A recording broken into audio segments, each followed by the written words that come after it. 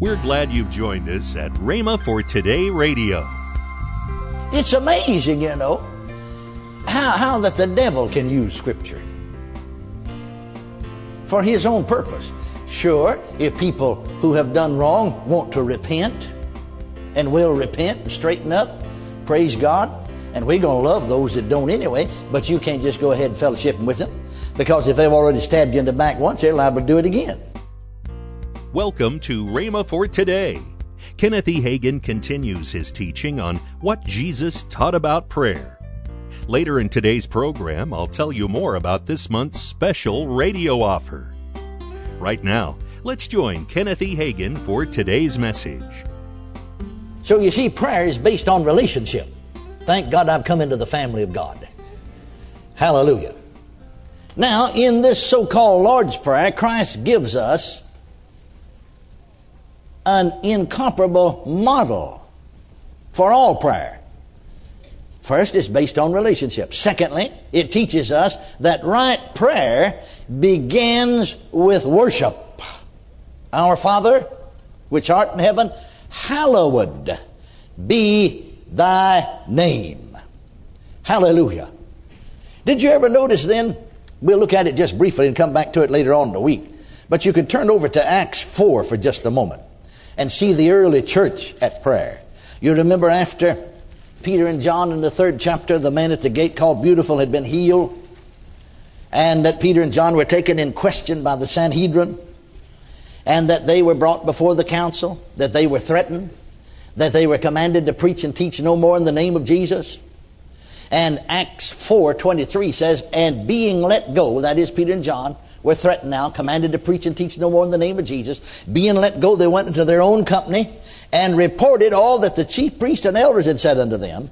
And when they had heard that, they lifted up their voice to God with one accord and said, Lord, thou art God. They began to worship him, to magnify him, to praise him, to honor him right first of all.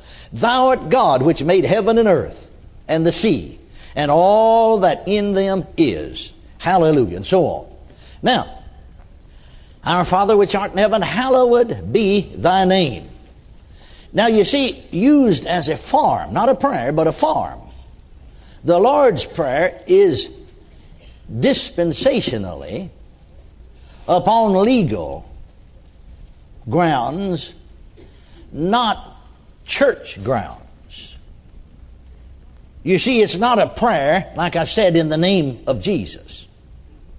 It makes human forgiveness, as under the law it must, the condition of divine forgiveness. Forgive us, notice, forgive us our debts or our trespasses as we forgive our debtors or those who trespass against us. That's not the way we forgive. Are you listening?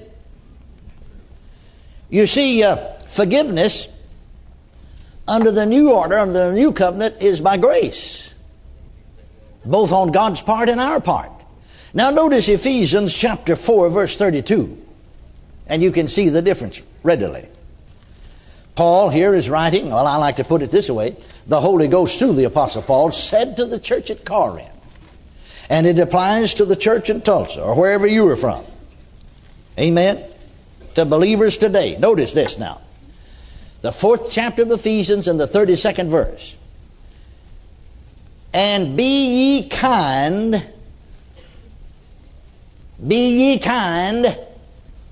one to another, tender-hearted, forgiving one another. How? As they forgive you? No. Even as God, for Christ's sake, that's grace, bless God, has forgiven you. Now again, here I think to get a more clear picture of what he's saying, let's back up to the 30th verse. And grieve not the Holy Spirit of God, whereby you're sealed unto the day of redemption. That's what's happened in the life of so many Christians. They've grieved the Holy Spirit of God, by which they are sealed unto the day of redemption. Let all bitterness among believers, yes, Christians, Husbands, wives, children, parents, let all bitterness and anger and clamor and evil speaking be put away from you with all malice. And be ye kind. Everybody say kind. Kind. Be ye kind one to another. Tender-hearted. Hard-hearted? No, tender-hearted. Forgiving one another. Now you see, God knew that we'd need to forgive one another. Amen? He's writing to Christians. He isn't writing to sinners. Sinners can't do that. They're not sealed with the Holy Spirit of God unto redemption. They don't have the love of God shed abroad in their hearts by the Holy Ghost, do they? Amen. Forgiving one another. He knew we'd need to forgive one another. Well, now why? Well, because we're still human, you know. We may be sons of God, all right, and our spirits may be born again, but you're still living in the flesh that hasn't been born again. And that flesh has a nature that's not real good. Amen? That flesh will still want to hit you, you know. You hit me, I'll hit you. You talk about me, I'll talk about you. You spit on me, and I'll spit on you. You can't do me that way and get by with it. I took just about all I'm going to take. Huh? Oh, you never have been there. Amen? No. You see, some people just in the natural, their personality. I don't know about you, but there's some folks, their personality just rubs me the wrong way. You don't know anybody like that. Some preachers, bless our good folks. Good folks, saved, filled with the Holy Ghost. But somewhere or another, they're physical beings. Somewhere or another, I know their spirits are right towards God, but there's something about them that all just rubs my fur the wrong direction. But I'm to be kind. Now, you see, you know, you need to explain the Word of God. Now, that's what a teacher does, is explain the Word of God. You see, some folks will try to use the Scripture, you see, to get by with their sinning. And they'll defraud you, steal all your money, and intend to, as soon as you can get a little bit more made, steal it. But they'll remind you, now don't you know the Bible said to be kind one to another? I know I stole you blind, but you're supposed to be kind toward me.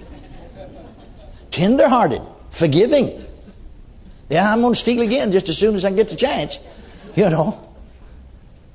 It's amazing, you know, how that the devil can use Scripture for his own purpose. Sure, if people who have done wrong want to repent and will repent and straighten up, praise God. And we're going to love those that don't anyway, but you can't just go ahead and fellowship with them, because if they've already stabbed you in the back once, they're liable to do it again. Amen? Don't shout me down now just because I'm preaching real good. You see, the same Bible said, be ye therefore perfect, even as your Father which is in heaven is perfect, you see. God wants us to live holy lives. Now, we're going to love those folks that don't. We're not going to love their unholy acts, but we're going to love them and do our best to get them to straighten up. Are you listening to me? But I've seen Christians, see, there's two sides to the coin. I've seen Christians, you know, got out of fellowship with God and just done some of the most terrible things, you know, and really had no intention of straightening up. You talk to them and they wouldn't even admit that they'd done wrong. Well, now the Bible said for you to love me. Well, I love you all right, but I sure don't love your deeds. Amen. And if you're going to persist in that, then you see you have to deal with it. The church even has to deal with it. Now, you know that Paul, writing, same Holy Ghost that inspired him to write this to Ephesus, wrote to the church at Corinth and said, it is commonly reported that there's fornication among you. Such fornication that should not be mentioned. Should not be mentioned among the church, you see, or in the church. That a man should have his father's wife. Now here evidently was a stepson that had took his stepmother away from his daddy and was living with her, cohabiting with her in open sin. Well, now be ye kind, tender-hearted. Just go ahead and forgive them, Keep them in the church and buddy them up. No, when you're come together to deliver such a one unto Satan for the destruction of the flesh, that the spirit may be saved in the day of the Lord Jesus. Amen? I said amen. That's still love. Is that love? Yes. Well, I want to ask you the question. You found that little 3-year-old boy playing with matches. And you spanked his hand and said, don't do that anymore. And you caught him the very next day. And this time you spanked his bottom a little harder. Now, why? Was that love? Sure, you don't want him to be destroyed. Because he's liable to burn himself to death and burn the house down with it. Is that love? Sure, that's love. Welcome to Rhema for Today with Kenneth and Lynette Hagin. You can find more great materials by Kenneth E. Hagin, Pastor Hagin, and the rest of the Hagin family by visiting our online bookstore. Right now, I'd like to tell you about this month's special radio offer. The first item in this offer is the book by Kenneth Hagin entitled The Untapped Power of Praise. There is unlimited power waiting to be released on the inside of every believer. The power of praise. We can overcome the trials of life and win the victory every time by praising God with a heart full of love and gratitude. Next, from Kenneth E. Hagin, the 4-CD set entitled Ministering to the Lord. In the midst of troubles, we must worship and praise God for who He is and what His Word says. As we fellowship with the Father, our faith will grow and we will be set free from the power of circumstances. Both of these items are for the special price of $22.22. That's $17.73 off the retail price. Call toll-free 1-888-FAITH-99. Again, call toll-free 1-888-FAITH-99. You can also order online at rhema.org. That's rhema.org. rhema.org. Or if you prefer to write to Kenneth Hagin Ministries, our address is P.O. Box 50126, Tulsa, Oklahoma 74150. We always love to hear from our listeners, so write in or email us today and become a part of Rhema for Today. Right now, let's join Kenneth and Lynette Hagin.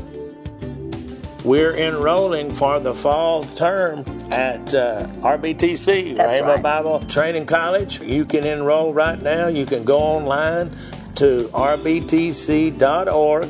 You can enroll, and this is the best Bible school around. That's right. You see, there's a lot of Bible schools. What is different about Rhema?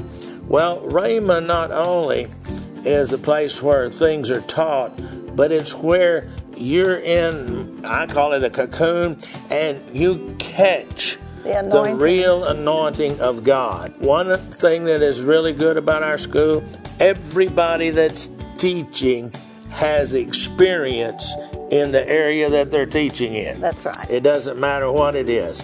In the pastoral area I teach, I've got 30 some odd years of pastoral experience or more, maybe 40 more. All of our pastors that are on staff with us, they all have many years of pastoral experience. Yes. The people that teach in the worship area, they all have been involved in worship music. Qualified to teach. And they're some of them actually qualified to teach music in school. Yes. But that's one of the things that's different about Rhema than all the others. Everybody that's teaching you, they're not teaching you something that they read in the book themselves. They're teaching you from the book, all right, but also from their practical experience. Tomorrow on Rhema for Today, we'll continue Kenneth E. Hagin's life-changing teaching. That's next time on Rhema for Today with Kenneth and Lynette Hagin.